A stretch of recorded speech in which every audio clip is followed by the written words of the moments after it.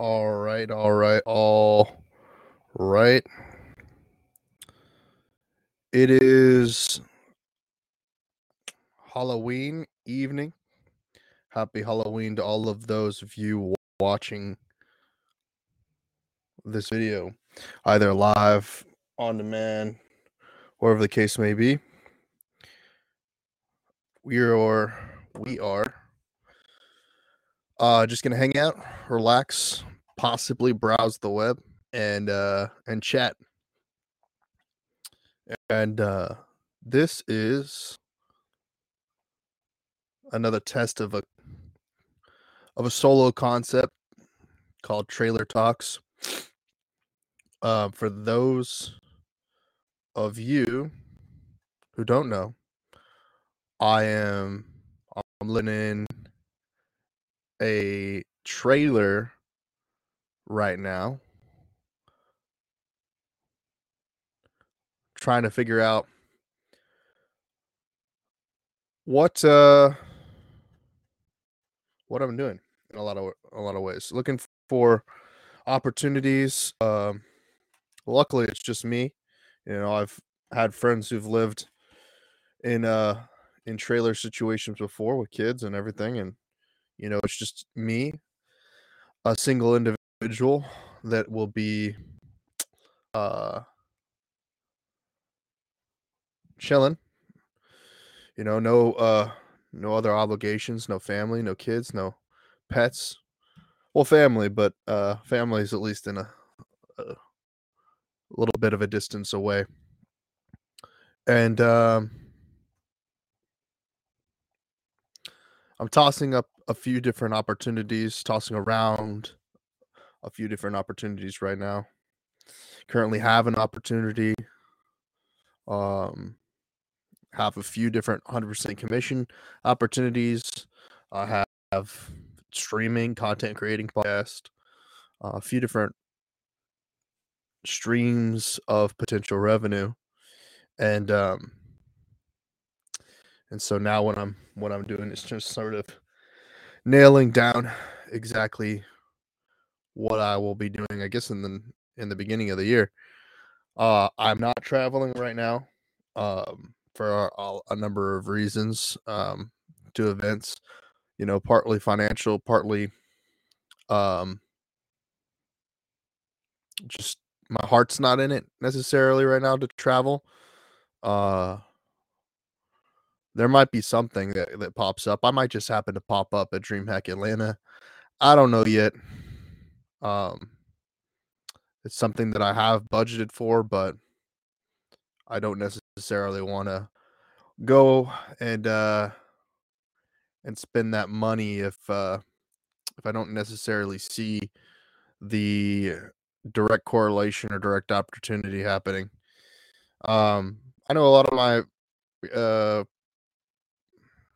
friends and colleagues and acquaintances are on the West Coast right now, or I said the Western states right now, attending esports events. There's a number of them happening, industry events, of course, like the Dota championship happened in Southeast Asia, and then the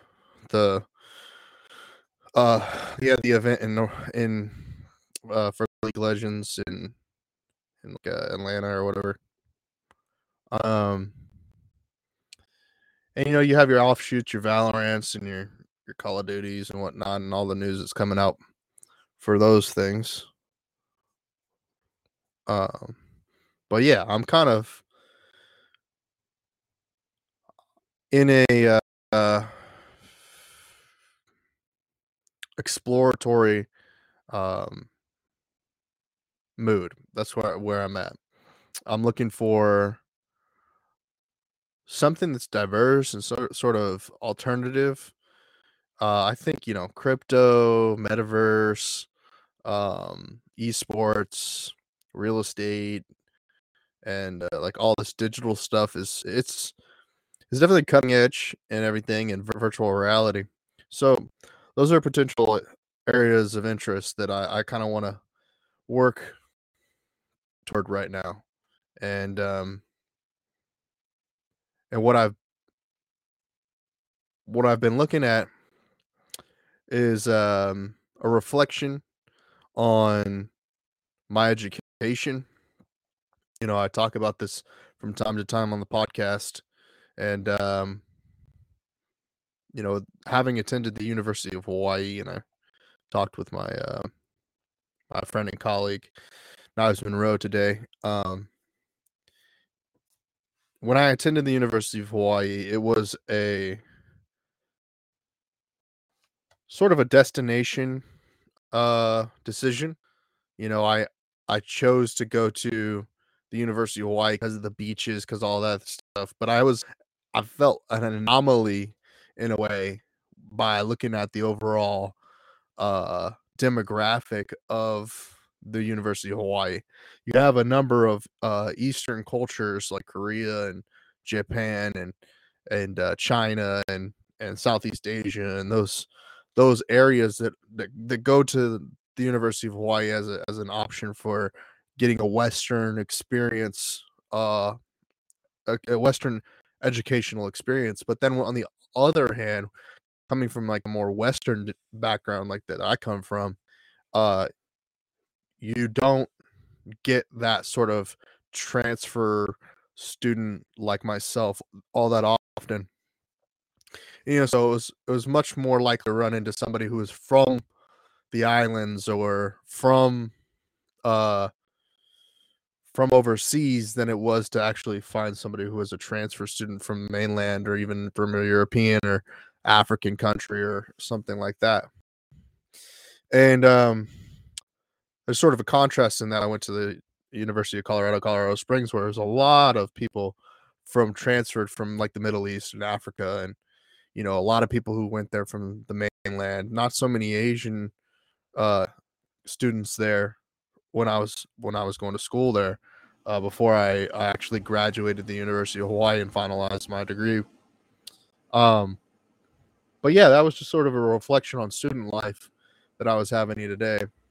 And then it was also a larger reflection on like the fact that the the larger program that I attended, which was digital cinema through the Academy of Creative Media, is changing in a big way, because while I was attending the um, whether the university calls it new media or online media or uh, digital media, whatever the name that they use to define um,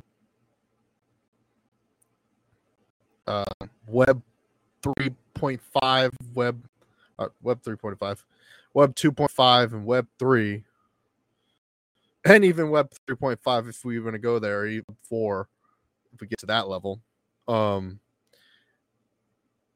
I think they're getting to the point at which it's more of a realistic space than it was when I attended. Now I have a great foundation of education and history, under historical understanding of who the founding fathers were as it pertains to this digital space, and who deserves their lays, um the proverbial lay, the ceremonial lay that you get when you graduate or you do something of accomplishment, or you're making a big change in your life.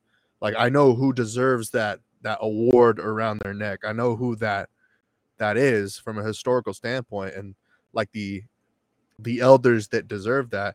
And it's not necessarily the ones that I learned from, even though they were an influence on me. They're not necessarily an influence on the larger diaspora, or like the larger conversation of who were the founding fathers of the internet were. Like, their contributions were more a physical, like a film, come from a film background, a cinema background.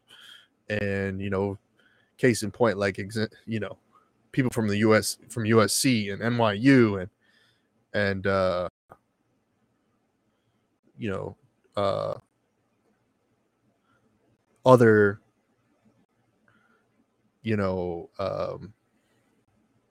film institutions. And so now that the, I guess, administration has changed to a level that I think is innovative and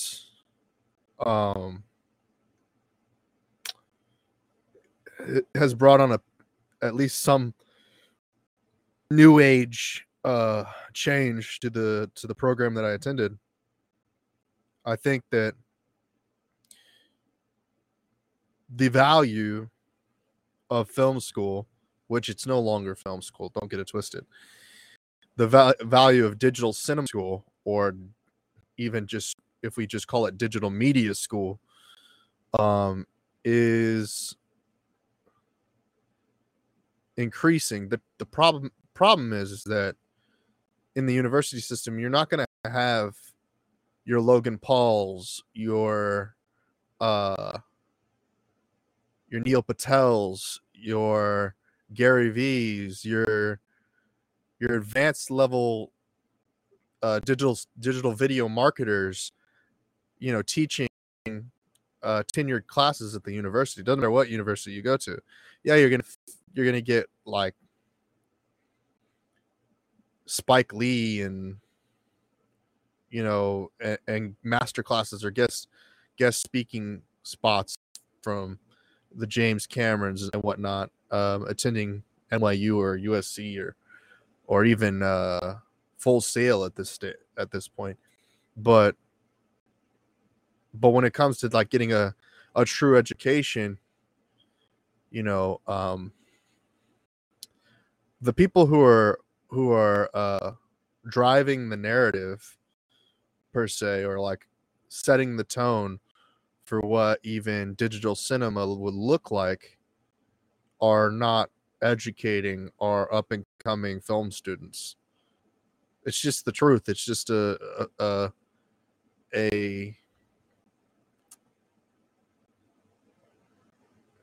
it's a different dilemma than there was when we were talking about physical splicing and cutting in a studio of actual film tape. And maybe that's alleviated by some virtual online classes and whatnot, but I can't necessarily put my thumb on it as to like what is the ultimate value other than a discount potentially that can happen because a university covers the full cost of a master class or something like that, or guest lecturers attend your university. And so it inspires someone to wonder what a master's in fine arts looks like for a digital media doctoral program, and what that encompasses for that student. And that person should have a well-rounded, robust understanding of all forms of digital distribution, including but not limited to virtual reality, augmented reality, mixed reality, and live streaming, AVOD, TVOD, SVOD, PVOD, and metaverse, Web3. A lot of the things that I'm studying that aren't which, to be honest, at least if we're talking about the collegiate system and the university system, these studies don't I mean, it doesn't offer me any accolades or recognition or certification or credentialing for having the knowledge that I have about these things. And that's sort of something I've really been struggling with when it comes to my LinkedIn optimization. And I want to help a lot of people with their LinkedIn optimization. So if you're watching the video, you'll see across the bottom is a running URL that you can go to, and you can submit an application for me to audit, review, and report on your LinkedIn profile. So you can go to https://www.trentknox.com/LinkedIn optimization, and you fill out that form. I'll take a review of your I'll make a review of your LinkedIn profile. Even if you know what you're doing, send it in, because um it'll off it'll give both me and the people that also submit submit the forum um some template or opportunity to improve their profiles as well. And once you've submitted the form, there opens up a door for other opportunities in collaborating with me, and potentially coming on to one of the series, either that be Business Talks with Trent Knox, um, or even a different series that is on the Trent Knox show, where we'll talk about our segments. I don't know if I call these segments or series, really, to be honest, because ultimately they're all going to be distributed on the Trent Knox show podcast, um, which you can find at anchor.fm/Trent Knox. And yeah, that's where we're at right now. So um I I'm trying to be more active in creating content, as far as like documenting my thought process, and um working through the challenges that are facing a lot of us today, including myself. And these these challenges come in the form of like content consumption as well. I want to talk about that a little bit. Um as far as like inspiration for the content that we make as content creators, or creative media producers, or creative directors, or whatever you want to call it, depending upon your situation. You could be, creating content for yourself, you could be creating content for another person, or you could be creating content for a company, or for a company for other companies. Oh, and these are some of the topics that come across the um this just come up in conversation, let's just say that. And you know, I I've kind of gotten less interested in watching esports, to be honest. Um I think, the esports that I enjoy is definitely in person. I enjoy the theater of it. I enjoy it the same way that I enjoy attending a collegiate football game, or enjoy going to a music festival, or anything that's in person, to be honest, because there's like an electricity to it. When watching it on TV, I used to watch StarCraft 2, um, and I used to, watch more Call of Duty matches and whatnot. And I never really got real invested into watching it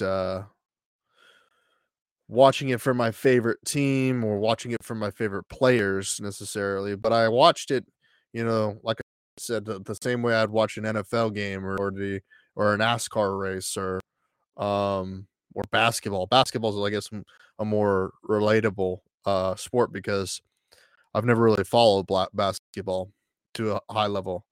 But I've watched basketball. And so what's interesting about this conversation is, you know, back in um 2012, 2013, 2014, 2015 timeframe, I was watching Justin TV, and then I eventually uh watched Twitch, and in between that I was watching StarCraft on GOM TV, and Twitch became the main platform where I watch content for a while. I'd watch, uh the popular streamers that were on the platform, as well as esports tournaments. So from about 2015 to about 2018, you know, that was my, I'd say, preferred platform for content watching. And I say that with like a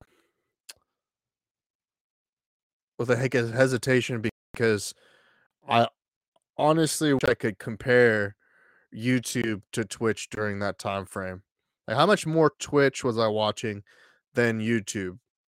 And honestly, I'd also like to compare that to how much Call of Duty I was playing, because back then I played a lot of Call of Duty, a lot of Madden, and a lot of World of Warcraft.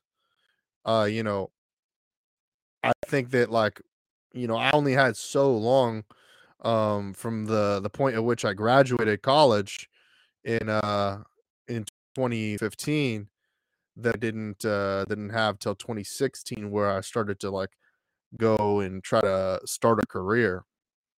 And I was lucky enough to kind of have a stable place to live, with parents at the time. And but then it got to the point where I felt a little bit like one of those, like, lazy bum young uh stay at home sons, in a way, back then. And I I I didn't want to accept the fact that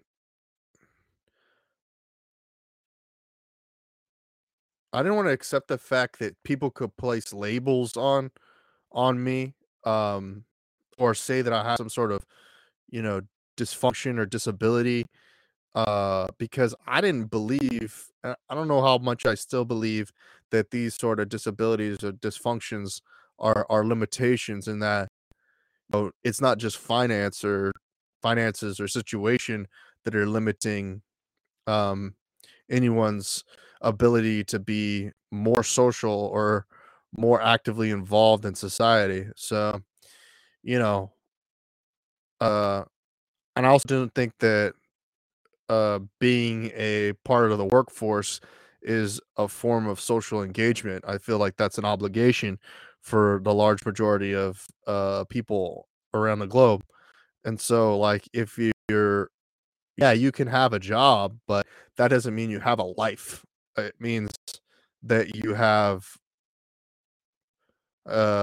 responsibility, and that they're accountable to another responsibility in someone else's, essentially, in the world. And so, like, uh a good amount of people, an X amount of people, as Elon Musk would say, would be um obligated to go and, work for a wage, and then take that wage and pay their rent, pay their, utilities, and pay for food and transportation, all of this, those different things, and ultimately not really live live a physical life with society. But you know what? Starting to um people are starting to more widely adopt virtual reality, and with that, they're getting a different form of socialization. And so the reason why I uh, I kind of build up to the topic this way is because my attention has diverted away from um, diverted away from this competitive reality to an ownership reality, um, a commerce reality, a uh, a uh, a purposed reality, and I've looked at I start to more be more interested into the color commentary and IRL chat and travel videos and what have you that are on the platform of Twitch that are like actively um being created in real time. You know, they say in real life, in real time, you know? These are correlated. And even another layer to that is I'm sort of seeing the mixed reality component that you get from like a sushi dragon where you have you have both in real life content, just chatting content, juxtaposed to uh digital reality content and hybridized in a way in which you've got in real time motion graphics overlaying over the top of that uh 2D instance or 3D instance, whatever it may be, of reality. And then if you go full body, if you go full body into virtual reality, you have the components of mixed reality with motion capture and mocap devices to where you're using a 3D avatar and what have you to represent yourself and your digital cyborg. And you know, with Meta's new release of the Meta Quest Pro, you'll you'll begin to you'll you'll begin to blur the lines between our perception of the sense of vision and uh somebody knocking on my door. What's up?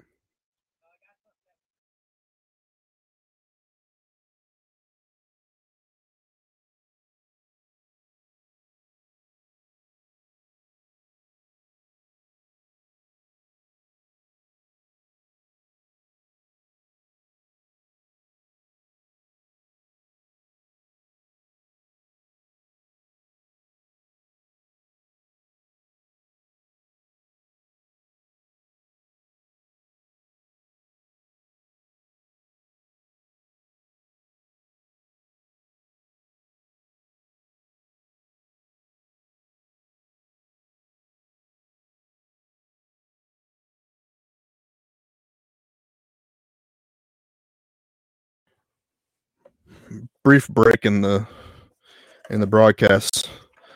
Gifts. Family bearing gifts in a nice, fully packaged Halloween gift.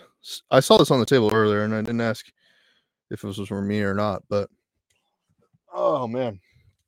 So yeah, the augmented reality, virtual reality, mixed reality. Wow. So you know, having that little bit of a time to break and think there is that I can like basically rank the versions of reality that are most interesting to me at this time. So if we're talking about XR, which is experiential reality, that's sort of a component. This XR is a component of physical reality.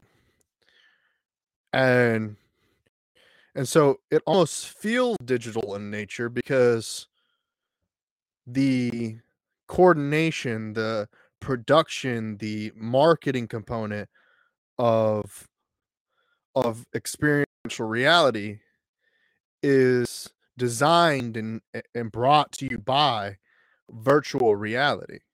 So the people that you meet on social media no matter what platform it is on, or just online media in general, through whatever channel that people are connecting you with you on, then you meet these people for either the first time, or or you know uh like someone that you've a long lost friend or something like that, you're reintroduced to them um in the physical world through experiential reality. And but that's like a high ticket, high high value experience. So this the more accessible reality at this time is uh is virtual reality, and it's that way because it's almost for the at this point large majority of people in the connected world, uh the fastest way to connect. And that's where it, it's developed for me. Whereas when when I was younger, when I was in high school and in college, um this convergence of sorts was happening in real time, and the physical reality was still a big component of and necessity for people to be able to accomplish the things that they want to do in their lives. So that's not necessarily the truth anymore. I think that the majority of people can go online and learn whatever they want to learn, get the credentials and the education that they want online. I don't think anyone is I don't think the jury is out on how to increase the value of what you get from offline content to what you get online content wise. I think you know it's great if you're a person that is looking for a relationship, a physical relationship. You need to go out and engage with people that you don't know or people that you do know, and formulate the relationship that's going to help you find your mate in life, or your mates in life, or what have you. And I think for me, that's something that is uh of an interest to me. I still go out and I still meet new people, and you meet potential romantic partners, meet potential business partners, meet all different type of relationships through physical reality. But that's also starting to change as well. I've met a lot of you know friendships, romantic relationships. I've met business relationships, all online, all through a digital virtual environment. And it also is a lot easier to talk to people online, because there's a sort of a disassociation with how people react, people's reactions, and what they have to say um online has like sort of a diminished value in ways that I think is challenging, because then that ultimately becomes like um the increased value that a physical engagement brings to the table. A lot of people who are maybe doing or saying things that they shouldn't be doing based on societal standards can get away with that online, but then when it comes to physical engagements, they could get called out for it, or you know so, face consequences in a physical reality for those belief systems. And that's sort of like what we're seeing with Kanye and at a large scale, and also with Elon on a large scale. There's not many other controversies out there. And I mean, the other controversy being Andrew Tate. He's seeing the consequences of what he says in a virtual reality, in a physical reality as well, through his people, canceling him online and canceling him in real life as well. So real life, and a lot of people who are like virtual reality elitists will say like meat world versus um, versus digital world, or whatever, meat space versus cyberspace.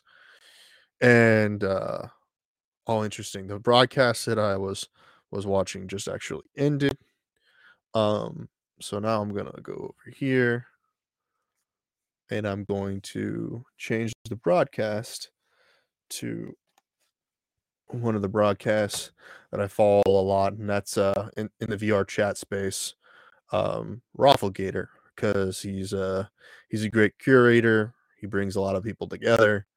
He has his own controversial belief systems that I've seen him ego a lot of people and grief a lot of people on his platform. But I feel like as a viewer, I have I have a disassociation, or uh, I can just kind of turn off the broadcast and go somewhere else if I'm finding that he's being too egotistical or manic in any way. I could just leave. And that's actually what's really beneficial about virtual reality versus physical reality. Because if you end up, attending an event or something like the Travis Scott concert that everybody got trampled at, or even the horrific events that happened during Halloween weekend in South Korea, like there's not much you can do. Like you suffocate to death, get trampled to death, or whatever the case may be. There's no way of just like, you know, there's no, like, if you're in it, you're in it, and then that's the situation. There's no real way to turn off the entertainment or remove yourself if you're in the vortex of the eye of the storm in a way. The proverbial shitstorm is you're gonna have to wear the right attire before you go out.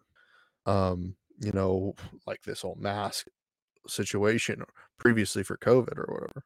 Like that was your defense, and your way of mitigating any issues that might prevail in a physical reality. And so now it's all about how do you protect yourself in a digital landscape as well. And that's more challenging given the instant access to content and instant access to malware, spyware, and all of the things that the online medium brings to you. But then again, it's almost like mosquito bites to crocodile um, attacks or shark attacks or whatever. In real life, the consequences are far more grave than the consequences of your digital avatar being canceled or shadow banned or whatever the case may be. In that regard, hopefully what happens is that the value that you bring to the table in the digital realm is highly intrinsically valuable to the audience and the listenership, and those people who choose to watch. And not everything is going to be polished and perfect, but eventually it will be. Eventually that if you continue to do it long enough, and you continue to refine your offering, and it gets better and better over time, you end up having more people buying into your personality, buying into your entertainment, buying into your services, your products, the things that you are distributing in a digital format. A lot of it's trial and error. It's a learning process to get y- um, you know, um, knowledgeable and educated on how to do e-commerce and versus doing like physical commerce. Physical commerce, it's straightforward. You get a brick and mortar, you set up your products and services, and you you get a name around town, and people come to your store, and they become patrons of your store, and they buy your products. Digital landscape, you've got a lot of competition, and it's more global in that regard. So like people are going to expect payment methods, payment rails that allow for foreign um, foreign exchanges, and I work with a great partner on that, to Paul, and facilitating that both in the virtual reality and physical reality. So if you're interested in learning more about that, you can go to Tipalti, TIPALTI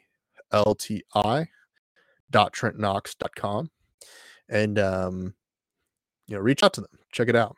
I've written a few different blogs with them in regards to the esports and gaming space, but we've also done some other content as it relates to the creator economy, um, Web 3.0, and those types of subject matters as I explore them, as I work with clients in this space, in developing, different Internet of Things.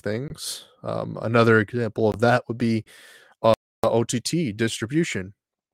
I have a company called Uscreen, which you can go to https://uscreen.trentknox.com, and you can check them out. They are an OTT distributor, with everything that's going on with Twitch, and with everything that's going on largely in the creator economy, as far as video distribution, as it pertains to monetization. Um, Having, as a content creator, as a small business owner, as a distribution company, having your own platform that multi distributes to all of the smart devices out there, can really benefit your monetization model, whether that be AVOD, TVOD, SVOD, PVOD, fast, subscription based, anything. Yeah, it's all accomplishable by working with Uscreen. Um and there are other resources that I have available for internet providing. I have resources available for I have resources available that are, uncommissioned, for people who are interested in doing like live on location broadcasts with TV networks. Um, I also work with LiveU, Teradek, and those companies as well. And um, if you're looking for uh, if you're looking for like more consumer grade things, I implore you to go to walmart.trentknox.com. Walmart, number one retailer around the world. Um, Amazon's pretty close, actually. Amazon's pretty close to number one or number two. So it's between Amazon and Walmart. Walmart has more of the physical retail stores around the globe. So yeah, go to walmart.trentknox.com, and and you can see some of the stuff that we've got going on over there, commission based, of course. Um, And yeah, so as we wrap it up, I guess in the next 15 minutes, I'm going to be talking about just basically what it takes to be um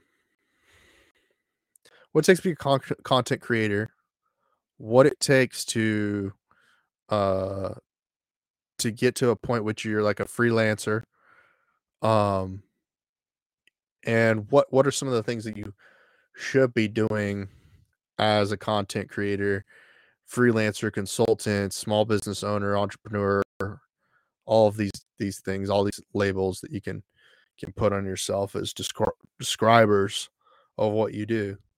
Um, Descriptive labels. Yes. Um, for me,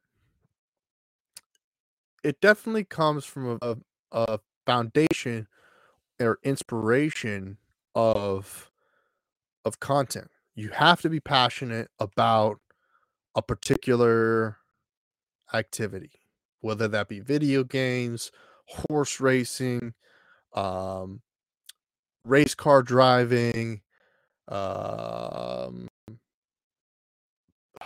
this is how it goes. Like anything that's a simulation in a video game and you enjoy doing it, by all means, do that in physical reality as a hobby first, as a content creator, just to get your chops up, just as a creator, get your chops up. My foundation started with music. Um, I grew up in Texas, and I was interested in chopped and screwed music. I was working in I was doing an internship in a music studio.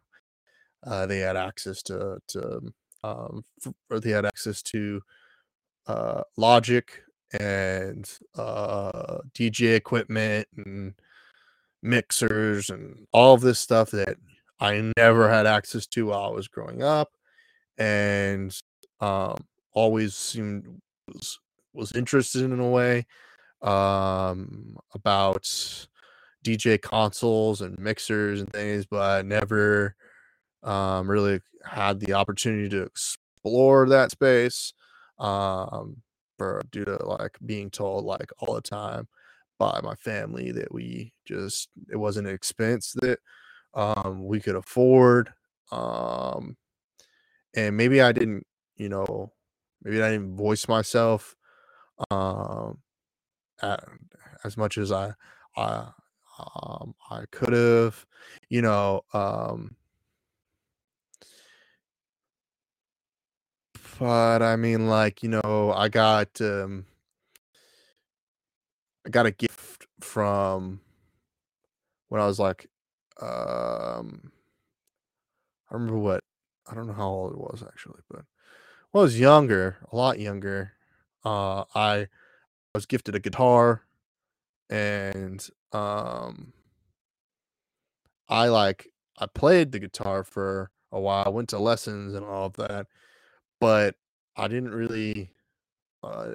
really become like an instrument that like really translated throughout my life. That must have been like 7th grade, and I carried that guitar with me, like, up until, like, now. I still have it and everything. It's lost. It's an electric, Fender, Squier, entry level kind of electric guitar. Lost the amplifier somewhere along this journey. Um, but yeah, I tried to play the guitar and didn't really vibe with me. Um, so then I kind of, I didn't really have a musical outlet until um 20 2016 when I was working for this studio, and I had a passion for I had a little bit of a passion for video and live streaming already, so but as far as like creating live stream content, uh while I was at that studio was when I was like on SoundCloud, with the other kids and whatnot. And I was an adult by it now, but I mean, like, these kids were like also like 17, 18 years old as well. So they weren't much younger than me. I mean, like 4 years is not a long time, especially in your young when you're your early 20s. So these kids were like really relatable, kids that were doing shows at the local venues and whatnot. And there was like a level of pretension to it as well because it was like there was like more like classical musical mu- classical art classical kids, call them artists, call them musicians, whatever you want, doing like uh traditional instruments like the trumpet and the cello and the piano and those sort of things. Whereas like, I mean, this is case in point, like I'm super digital native. Because like I said, I tried to play the guitar, the electric guitar, which is an analog device, and you can make it digital, but I never really, I don't know, I just didn't ever really vibe with the physical nature of the guitar or anything like that, like I did with like sound in a machine. Like when I started chopping and screwing music, like I grew up listening to because of the distortion and everything that was related to it, and like the messiness and muddiness of chopped and screwed music with which kind of eventually bit me a little bit. But um I just I took it and I took it in a different genre. I took it um towards country music, and I did really well for a while on SoundCloud, publishing these chopped and screwed versions of country music, and then like popular hip hop songs, and then my account got banned because of DMCA. It used to be there used to be so much freedom back then on SoundCloud. It was like free. Everything was free. You could publish there, it was free. You didn't have to pay to listen to music on the platform. Everything was free. That's 2016. That's long gone from those days. And then, but that really inspired me to continue doing streaming. And I took that application of streaming in that music studio to I took that to the actors studio, and I streamed a few different workshops and and whatnot while doing that. And that sort of was a component of my content creation space. It's not well documented. That's what's sort of troubling. Um, because I never was really a big consumer of vlogs. Um, podcast, yes, but like the vlog style, Casey Neistat, Logan Paul, Jake Paul, like this uh scripted, like contrived in a way, like videos. Honestly, even today, I have a hard time like providing examples of like good vlogs.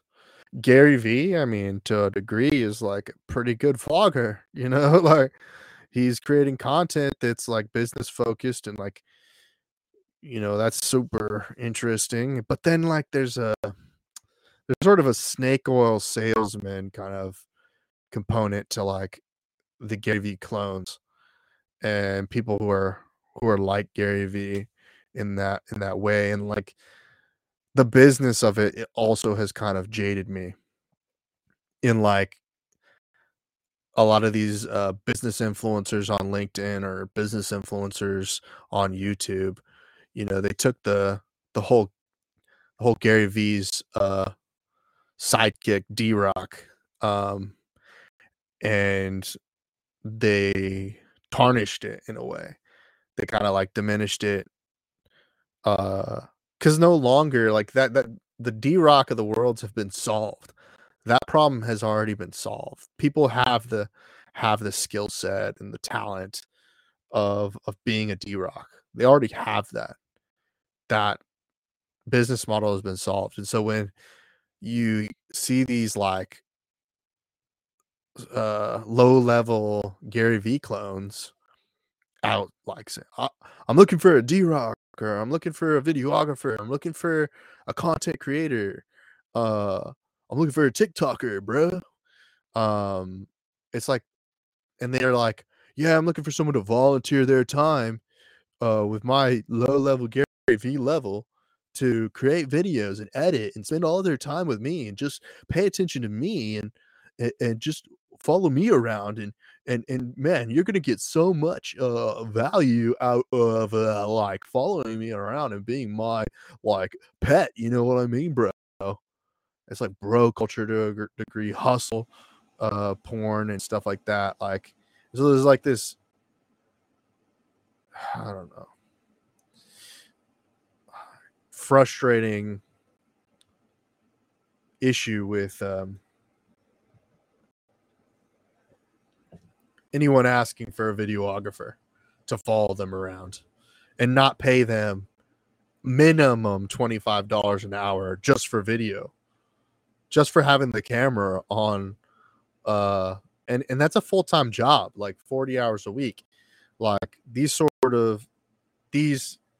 influencers, these business influencers, Gary V clones, they need to be actively doing, you know, doing things in physical reality as well as virtual reality, and then having that videographer be that producer on the back end, because they're literally, there is no way to be a D-Rock for multiple people unless it's like a situation like a Team 10 or like a the Vlog Brothers or whatever. Like you're in the squad, like you're a part of the squad, and the squad is monetized, and you somehow have, you know, equity ownership in the brand, and like the Nelk Boys or Sidemen or Mr. Beast. But you know, I don't know what Mr. Beast's situation is. I don't know how much equity he's given, you know, his crew to be a part of the content that he has created with them. Now he has, you know, along the way helped them make a name for themselves, you know, like the other dudes' names, but those dudes' names, and yeah, so like there's this avenue of content creation, and along the way I faced a lot of fuck ups. I've made a lot of mistakes, you know, that have tarnished my reputation, I feel like, in um in aspects where I just didn't I don't know, I can't even explain it. Like recently this happened because, and it was out of the control of the content creators, it was out of my control. It was just it was both the right and the wrong thing to do at the same time. You know, you want to be you want to be personable, you want to be well liked, and sometimes the thing that will make you most well liked is can diminish uh the creative that you're doing in the long run. You know, and then it's like you can have like a, you know, it's not negative. Like I mean, it depends, you know, it depends how the pendulum swings, but you can anyone who's in any situation can talk themselves out of, you know, being negatively characterized or you know, having shade thrown on their name, uh or the insinuation of shade being thrown on their name. And sometimes you just don't know what things are being said behind your back about you, you know. And this is a good example of it. I mean, I am currently broadcasting to no viewership on a live stream. And this is a very familiar space to be in. And it's largely due to like the fact that I haven't been around creating content for a while, and now I'm just trying to get this muscle refined again, and get back onto the on track with creating content. And so if we kind of reflect on where this last 15 minutes has gone, it's been the discussion of how to make it as a content creator, and make it as a content producer, and make it as a creative media director, and make it as make it in these labels and things like that, and even a technology developer, and an inventor, if you want to be a tech inventor. It takes a lot of trial and error, and there are memories in my resume and history of events that lead to where I'm at today that they're dark. There are also really really bright ones. So as far as the lowlights and the highlights, they're all there, and in the Venn diagram of life, some of these things, they cross over, man. They could be good or bad, just depending on how they're caricatured or presented. That's why I got to carry a lawyer in my back pocket all the time, or a side pocket. That's why we have these digital devices to look up words and figure out what they mean. Are they positive or negative? And in this context, is it this or that? I recently had this discussion, with my family about the word victim. And it's like the word victim has been politically charged to have a connotation associated with movements and groups and ideologies, identity politics, and in the scheme of things, and like the opposite of victim being the aggressor, and that there's like really no middle ground between being a victim and being an aggressor, or even being the threat, or um being the assailant versus the victim. And that's so ultimately comes down to like you gotta have people in your corner that are willing to throw you under the bus, but also pick up the bus. That are willing to be like, oh man, probably shouldn't have thrown the bus on that dude, but we'll pick that bus back up at a later date, and we'll put him through. We'll put that individual through rehabilitation. And since we threw the bus on that dude, man, that dude actually quite the things that individual has to say, the things that the neuroplasticity of the individual, the ability to change, the ability to recognize when someone's being jaded, and then take that jadedness and smooth the jadedness out, change the pitch, change the color, change the perspective, and then repackage, redistribute, and sell it as a new product. Yeah, so these are the trials, these are the tests, these are the errors, these are the things. Anywho, as I kind of close on this, because I went a little bit over 5 minutes over, and maybe 10 minutes over, I just want to say really appreciate everyone who is tuned in and is listening to the podcast and everything like that. And I really want to provide you with some value. So I really would appreciate it if you did reach out to me on social media. I'm pretty much Trent Knox on all of the things. There are other Trent Knox in the world, but if you're if you're familiar with me in any capacity, I'm sure you'll find me. You'll see my smiling face with the Matrix background and the Esports Business Network hat. And yeah, just DM me, cold DM me, whatever, it didn't matter. I'll try do my best to respond. If you want to have some anonymity or whatever the case may be, just send me an email. Whatever, like I don't really doesn't bother me how you reach out to me if you need some help or you want some advice or just want to talk to somebody. Yeah, just reach out to me.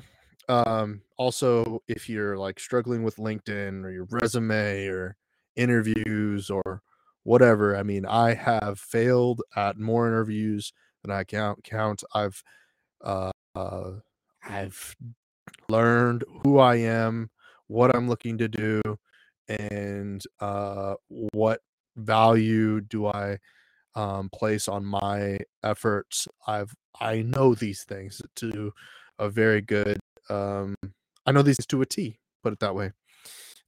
Yeah, so you can learn from me and get my feedback by going to go to https:// www.trentknox.com/LinkedIn optimization, all one word, LinkedIn optimization. Um, I'm not sure if there's a link directly on the website. Maybe I should probably put a link on the homepage that you can click on trentknox.com so you can go straight there.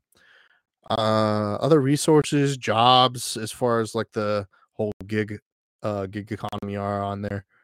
I could probably, if you were considering being a Twitch streamer or, or any form of content creator, give you some advice as to what you should do and what you shouldn't do.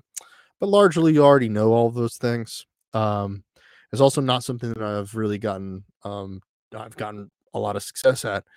I've built a little bit of a following on LinkedIn, based on what I know about the platform, and yeah, so I have more experiential value to give you about LinkedIn because I've been a hustler, somebody who's really grinded to find opportunities as a small business operator, freelancer, independent contractor, what have you. Hitting the forums to find people that are searching for people that are content creators or searching for marketers or what have you, and even as an agency helped find a teams that would facilitate the needs of businesses. Yeah, so I think that's going to be the end of this broadcast. Again, thank you for listening, everything like that. Follow me on all social medias, and we will pick this back up on the next broadcast.